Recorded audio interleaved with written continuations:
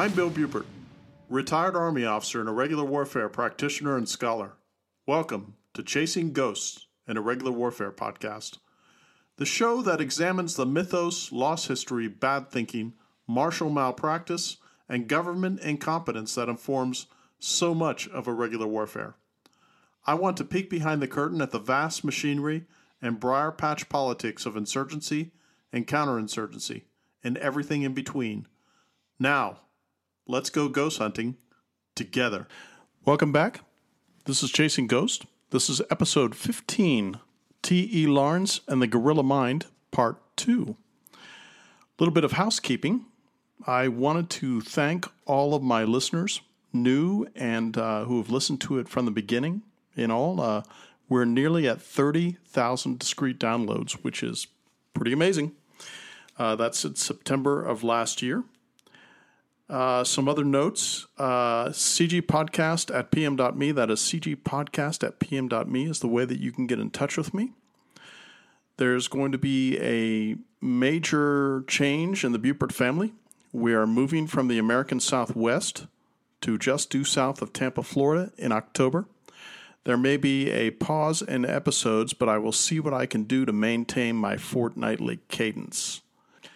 A special shout out to Abram and the lads, listeners who got in touch with me to meet me personally, 5 of these guys.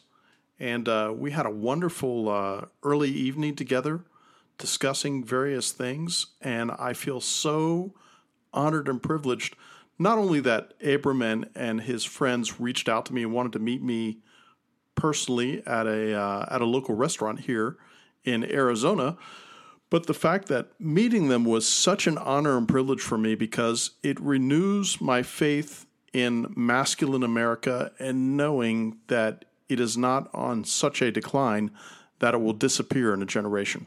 So, Abram, shout out to you. When I was doing further research for this particular podcast series, and I had mentioned in part 1 in the last podcast episode that I didn't know how many parts there would be to this. I still don't. But one thing I wanted to do was explore in more detail the fact that my suspicion is T.E. Lawrence being marinated, immersed, and for a lifetime fascinated by medieval Europe and medieval Christendom and medieval Christendom's collision with Islam during that time continues to fascinate me. I think it informs why Lawrence did what he did. There is a great debate in history on great events or great men. Is it events that drive men to do what they do? Is it great men that drive the events? Horse before the cart, cart before the horse. I'm not certain where I stand on that, but I do know that it is men who step into the hazard, who step into this space where these tremendous decisions are made that echo in eternity, as we've heard in previous cinema, that inform where one may play out with that. So I don't have an answer. Is it great men or great events? I would have to say it depends. And of course, it is a probably more so a combination of both than anything else. Lawrence was an egghead.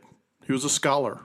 He was a deep reader. He was a creature of his time. He was a creature of not only the beginning of the 20th century, but the ending and the cusp of Victorian England.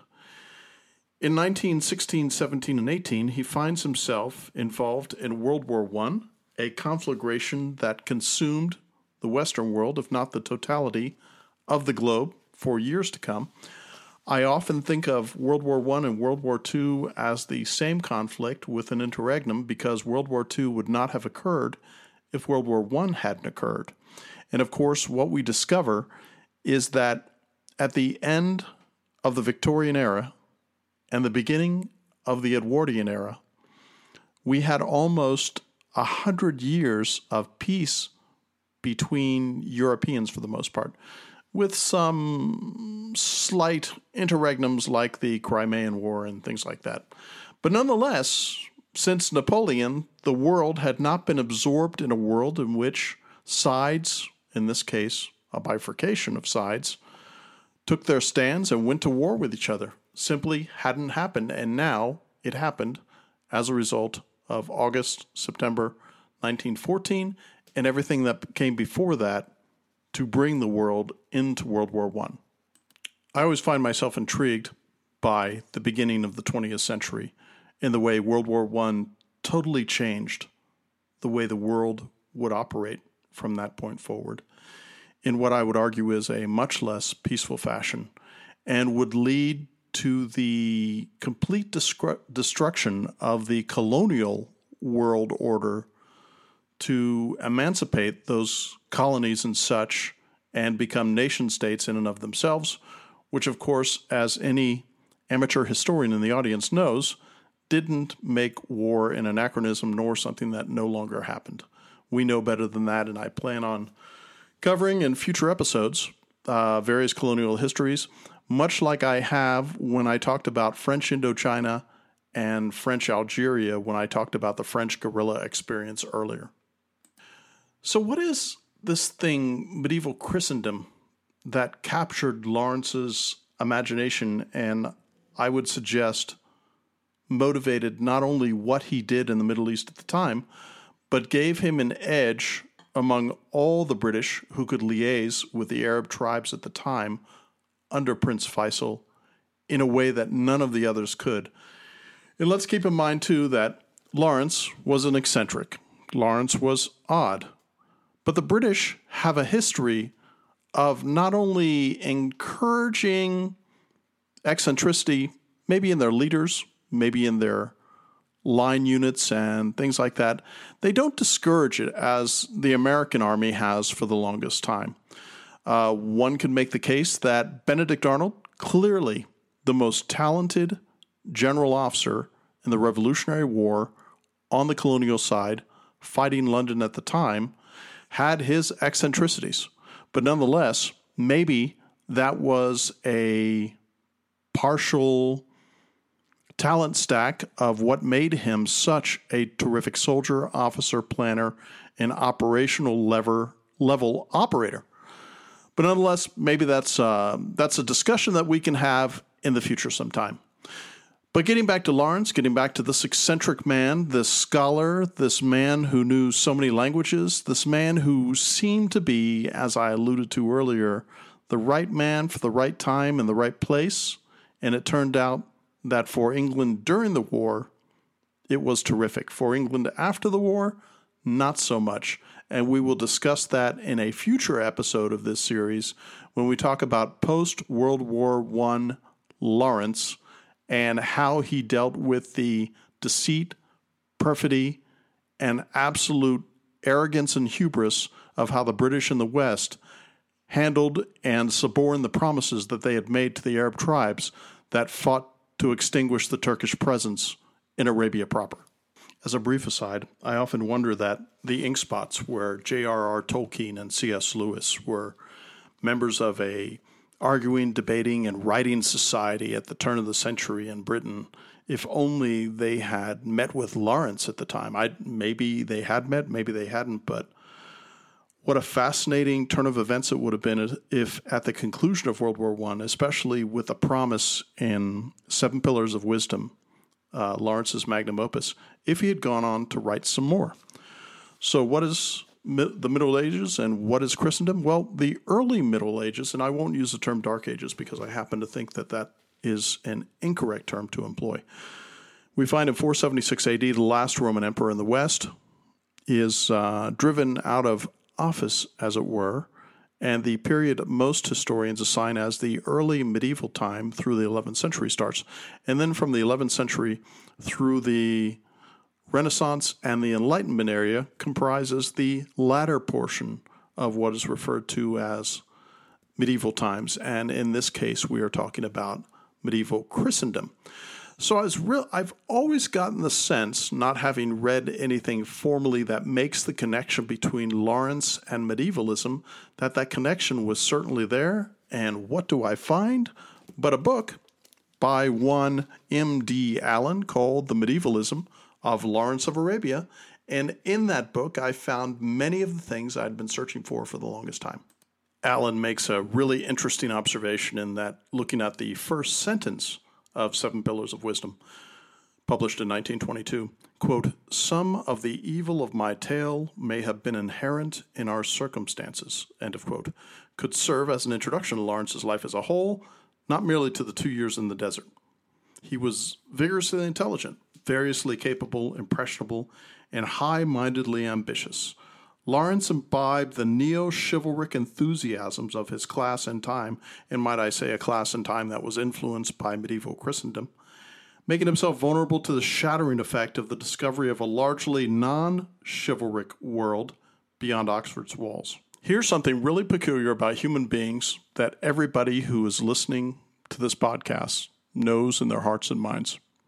Whatever you're exposed to, whatever you read, whoever your family is, whoever your circle of friends is, all of these influences shape who you are, shape who you become, and shape both the mistakes and the triumphs of your life.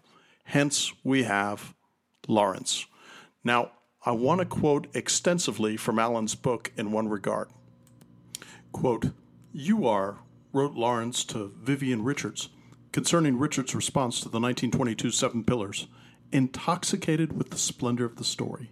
That's as it should be. The story I have to tell is one of the most splendid ever given a man for writing," from T. Lawrence, 50 Letters, page 8. Behind these words is the joy of someone who has found his long-sought subject and the confirmation of a long-held feeling of singularity and superiority. Lawrence's adventure had been lived before it had been written, and it could not have been lived had not the land of his dreams existed, more or less. The outsider of Oxford, the eccentric of Carchemish, the misfit of Cairo, had justified his innate belief in the uniqueness of his destiny. Seven Pillars of Wisdom is a product of a long-standing ambition to create a work of art, the material for this work having been provided by its author's chivalric adventures in an antique land. The impetus towards these adventures arose from chivalric reading pursued with such thoroughness because it flattered and reinforced certain idealistic elements in the young Lawrence's character. Lawrence is one of those people for whom, finally, there is no distinction between life and literature. Seven Pillars is the product of an identifiable phase in the life of its creator. Had it been written earlier or later, it would not be the work we possess now. Just as a fleeting glimpse of a smiling face may show us one abstracted half-second's emotion from the growth and fading of amusement or pleasure, one ever so slightly changing part of the movement and life of human response. So Seven Pillars shows us the state of Lawrence's being in the few years following the end of the war. I've already compared the arc of aspiration and the decline of disillusion to a parabola. Seven Pillars represents the summit of the parabola, equidistant in emotion if not exactly, in years both from the joy of innocent medievalizing discovery, begun independently abroad when, quote, "I was 17, which is the age at which I suddenly discovered myself," remembered by Lawrence even in 1927 as a dream of delight from his letters on page 553. And from the desolating thoroughness with which he turned his back on his younger self, people are a nuisance. They will not understand that I have no intention of continuing the acquaintances I had before 1914. That part of the business is finished. I am a different person now. From his letters, page 373. Lawrence had read, without admiring, the works of Richard Burton. Let me take a pause here. Richard Burton, discoverer of the Nile, a man who smuggled the Arabian Nights out of Arabia, one of the first non-Muslim believers to actually go to Mecca. And there are a number of great books on Burton, which I highly recommend. The Devil Drives, A Life of Sir Richard Francis Burton by Fawn M. Brodie, and one that's a little more accessible, Captain Sir Richard Francis Burton by Edward Price, the secret agent who made the pilgrimage to Mecca, discovered the Kama Sutra, and brought the Arabian Nights to the West. I think I've discovered yet another episode in the future in which I will cover Burton. Burton, different from Lawrence in so many ways. His response to Doughty's tribulations, the Doughty whom Lawrence always treated with such gentle reverence, was to write angrily and uncomprehendingly of an Englishman being compelled to stand the buffet from knaves, the smell of sweat. Nonetheless, wrote of the Mullakat in terms almost undistinguishable from those of Blunt. He goes on to claim that, quote, from ancient periods of the Arabs' history, we find him practicing knight-errancy, the wildest forms of chivalry. He quotes with certain sayings of Antar, this valiant man hath defended the honor of women. Mercy, my lord, is the noblest quality of the noble, and above all, birth is a boast of the Fene. Noble is the youth who beareth every ill, who clotheth himself in mail during the noontide heat, and who wandereth through the outer darkness at night. Burton writes, too, of the Albanians that they have yet another point of superiority over us. They cultivate the individuality of the soldier, whilst we strive to make him a mere automaton. In the days of European chivalry, battles were a system of well-fought duels. Lawrence found Blunt a far more congenial man and writer than Burton, but the two share many beliefs. Now, keep in mind that Lawrence is not the only modern author, not the only combatant of 1914 to 1918 to represent his battle as being in the tradition of medieval encounters, but he's probably the only modern author to do so convincingly. David Jones' book In Parentheses, published in 1937, attempts the same thing. This work, a mixture of prose and poetry, crammed even more densely, and I have mentioned just how turgid and thick Seven Pillars of Wisdom is. With his allusions to chivalric and other writings, and also to myth and ritual, relates the experience of a British unit from December 1915 in embarkation to July 1916 and decimation in battle. Jones is concerned with establishing an at least partial identification of the Tommies of the Great War with the heroes of Mallory. That would be Thomas Mallory.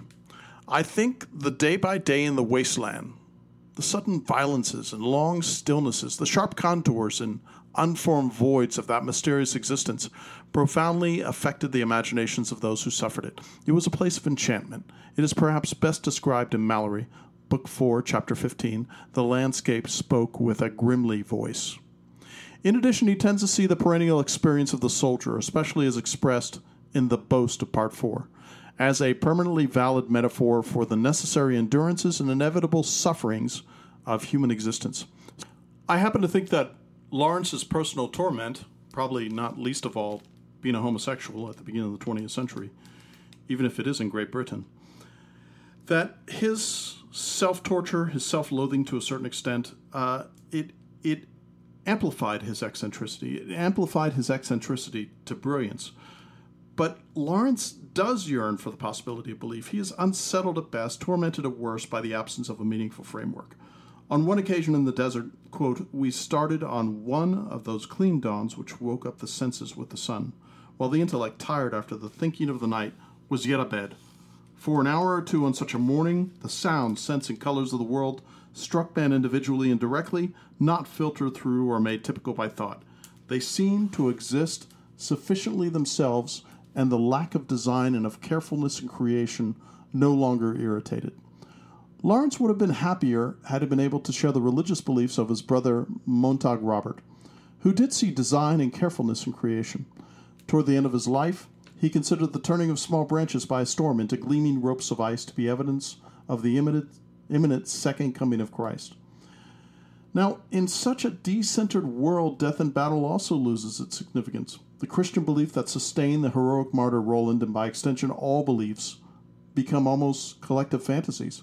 Quote, with man instinctive, anything believed by two or three had a miraculous sanction to which individual ease and life might honestly be sacrificed. To man rational, wars of nationality were as much a cheat as religious wars, and nothing was worth fighting for, nor could fighting. The act of fighting hold any meed of intrinsic value. Life was so deliberately private that no circumstances could justify one man in laying violent hands upon another. This is from pages 438 and 39 in my edition of Seven Pillars of Wisdom. By the time Lawrence comes to write The Mint and to live the self-reified life described therein, he has abandoned all attempt at comprehension. The medieval world of faith and the actions faith inspired being represented only by jeering carving, we are now far indeed from the statuary of Chartres. Quote, and this is from The Mint, page 67, we sat to pray, and the emanations of wet wool and sweat gathered over us. Surely we were steeped in flesh. Before me stood the font, from whose quatrefoil panel into my face leered a medieval face, with ringed mouth and protruding tongue. Its lewdness somehow matched our prison-colored lolling heads, while the padre read a lesson from St. Paul, prating of the clash of flesh and spirit and of our duty to fight the body's manifold sins. The catalogues of these sins roused us to tick off on grubby fingers what novelties were left us to explore. For the rest, we were just uncomprehending. Our ranks were too healthy to catch this diseased antithesis of flesh and spirit. Unquestioned life is a harmony, though then not in the least Christian. Sometimes the ironies and dispiriting disbelief in Lawrence just makes one want to pause and think, well, if you're a medievalist, and you're a medievalist who has studied not only medieval Christendom, but the clash and collision between said Christendom and the Muslim faith, why would you not, if not possessing the faith yourself, be so dismissive of Christian faith in and of itself? It may have been this very dismissiveness that provided him a bridge in the Arab world when he was liaising with Prince Faisal and his deputies and the princes and the soldiers and such during the conflict that allowed him to be rather unchristian, and maybe the perception of that helped him to bridge the gap as an Englishman with his Arab charges at the time. Now, it just so happens that at the beginning of the 20th century and Lawrence's time in Oxford, there was a medieval revival and an interest in said time that occurred, and it just hit everything in the society and the culture at the time in England. He lived, wrote Vivian Richards of Lawrence's Oxford period, in a world of old things, castles, churches, memorial brasses, pottery, and books. That's Vivian Richards, page 21. Now, having discussed Lawrence's travels in search of artifacts from the Middle Ages, I turn now to his reading in medieval and neo-medieval literature. Lawrence was one of the world's great readers. From boyhood to disillusioned maturity, he read omnivorously and commented frequently on what he found. An early letter shows him fitting together his experience and memories of his reading, explaining one in terms of the other. It contains, in fact, Lawrence's first surviving literary allusion, the first of hundreds, some of them embedded, unacknowledged, in the text of Seven Pillars of Wisdom. Quote, "The moon was full and glorious. I cannot say whether the closed effects or the reflection on the water were the best, but the ensemble was perfect and left nothing to be desired. I never before understood properly Tennyson's long glories of the autumn moon, but I see his reason now for mentioning it so often." Apparently, the young Lawrence was no better at remembering the lines that caught his imagination than the older Lawrence, who admitted that he was never sure of quoting correctly even the simplest of his long favorite poems. The words, "and the long glories of the winter moon," are to be found in Morte d'Arthur, line 192, in the Passing of Arthur. Tennyson nowhere uses Lawrence's version. Lawrence may not have been able to quote from memory, but he obviously knew Tennyson well by the time he was 18. One of his prizes at school was an essay on Tennyson, whom he had selected for special study. I would suggest further that Lawrence's medievalism was part of his action in the desert, the link between the somewhat precious aspects of his medievalism and his studies of military fortification. Remember, that's what he did his Oxford master's thesis on, with their accompanying exercise in physical hardihood. That interest in fine printing in such poems as Rossetti's The Stream's Secret, and in the aesthetics of medieval cathedrals, coexisted with a capacity for military leadership and accomplishment that is a principal source of Lawrence's enduring popular fascination. If he were just an aesthete or just a soldier, he would be less generally interesting. His reluctance to accept the world about him and desire to escape in dream and idealistic action resulted from immersion in the Middle Ages. Lawrence has taken us from the 19th century medieval revival in Victorian England to the works of the medieval period proper.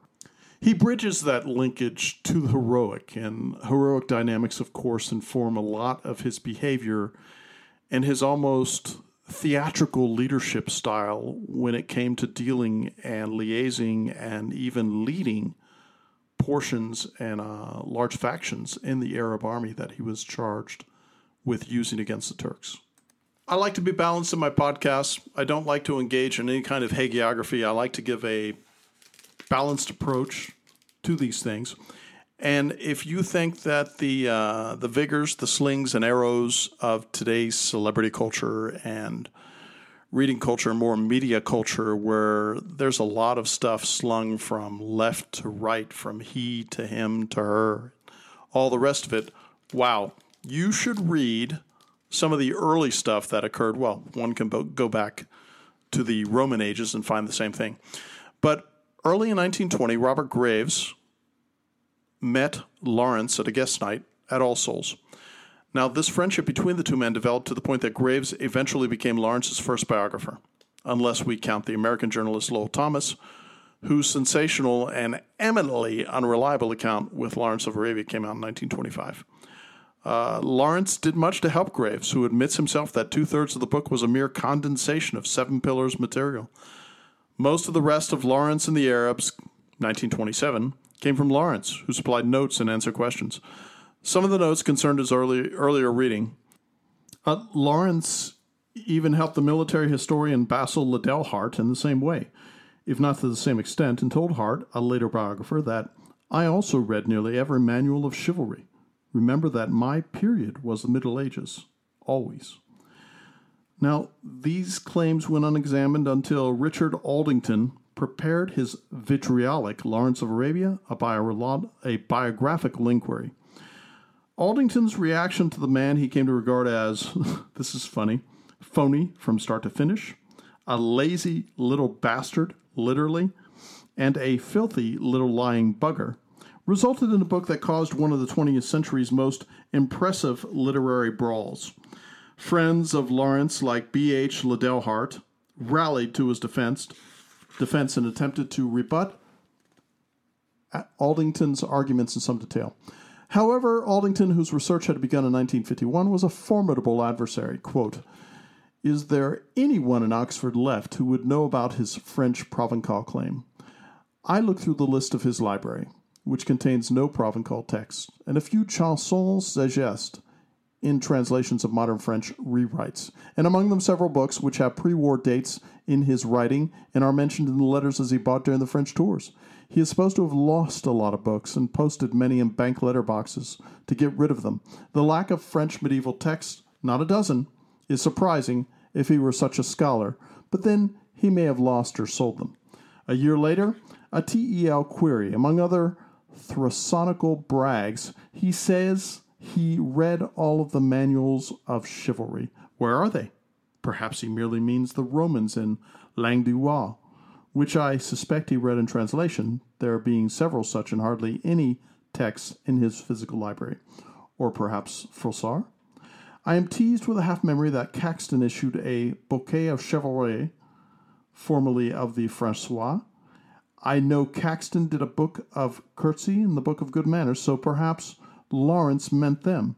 But are they manuals of chivalry? Could one say that if Christine de Persson, even, you will rightly infer from this, and I strongly suspect, even L's alleged erudition, Lawrence in this case, to be largely bogus. That's from A Passionate Prodigality, page 57. Now, let's take Lawrence's claims in the order to which Aldington here approaches them. The first of the paragraph quoted above eventually appeared in the biographical inquiry. The same points are made there in more careful phrasing.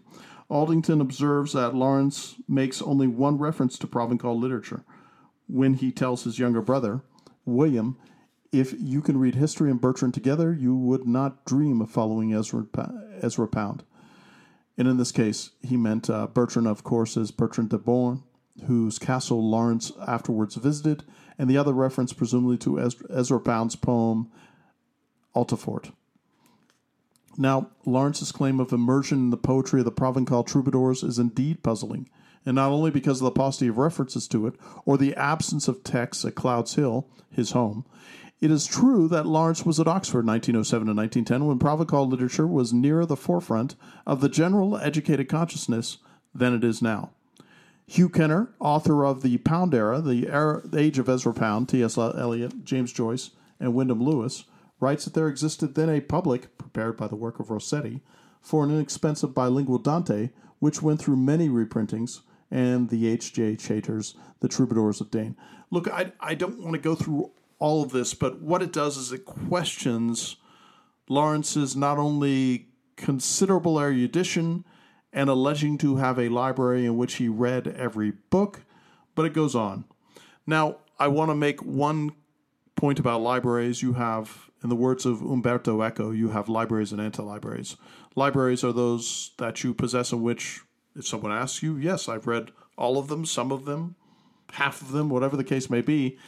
The anti-library and Eco's framework is those books one uses for reference. Probably a full 1/4 of my physical library here at home is an anti-library in which I have no notion whatsoever of ever reading one of those books from cover to cover, but simply use it for reference, whether it be a reference text or texts that are just too difficult to read from cover to cover, but provide me with a means to exemplify, amplify, or discover a depth to something that I previously didn't have.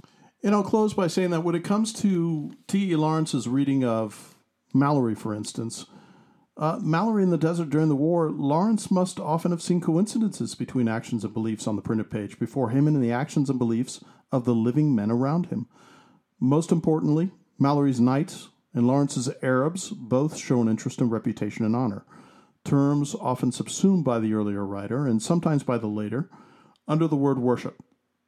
In little matters, an unfailing courteous formality of speech, especially in greetings.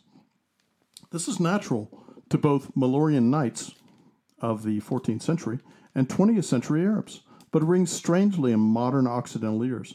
The words of Sir Percival and an old man on meeting, "Sir," says the former, "ye be welcome, God keep you," replies the later, "and of whence be ye?" Well, that might have been translated word for word from the Arabic. Lawrence would have heard almost those exact expressions thousands of times. In greater matters, family and clan are important to Mallory's characters, and Lawrence's companions, in a way, they are no longer important to us. So why would we trouble ourselves with learning what Lawrence read at Oxford or read throughout his life, or how that may have influenced him?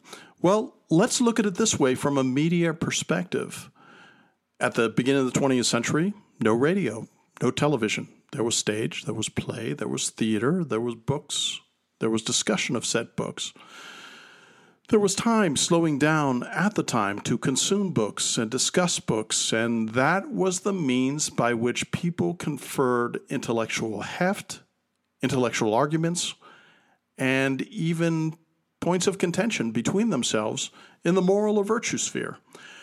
The point I'm trying to make is that if you examine Lawrence's influences before he went to Arabia, I would suggest one of the reasons he was so bloody successful was not only because of the talent stack that he brought, not only the fact that he could master the languages of those people whom he was conferring, speaking, and fighting with, but that his notion of medieval Christendom, whether he believed all of it or not, his familiarity certainly found him allied with the Arabs in a fashion because he understood their contemporary medieval sensibilities, honor codes, kinship, chivalry, fighting, knighthood, these kind of squabbings from single duels to mass war and such, all reverberated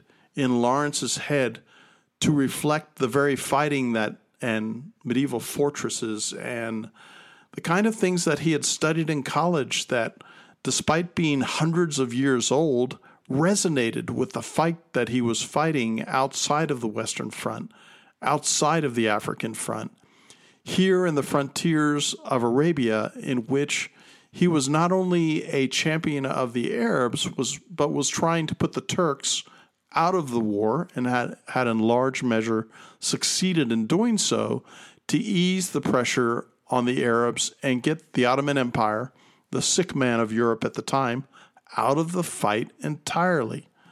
Lawrence had nothing to do with getting Russia out of the fight. The Germans had a lot to do with getting Russia out of the fight.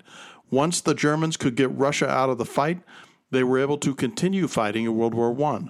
Much the same here when it came to the British wanting to get the Turks out of the fight so that they could focus all their efforts on the Western Front. And Lawrence succeeded wildly in that regard, and he was able to bring that off. So again, at the beginning of the podcast, I had entertained, well, what makes Lawrence so curious and eccentric and all of these things? And does it just so happen that this indubitably great man, T.E. Lawrence, whatever his failings as a human being, did he manage to wrest a theater from the Turks and the Ottoman Empire, lay it low, and provide a strategic and grand strategic advantage to the British at the time in their course of arms? From 17 to 18, if it hadn't been the release of this unrelenting pressure of the Turks in the East and in Great Arabia and such, the British may have had a much harder time of it than they eventually did as a result of Lawrence's successes.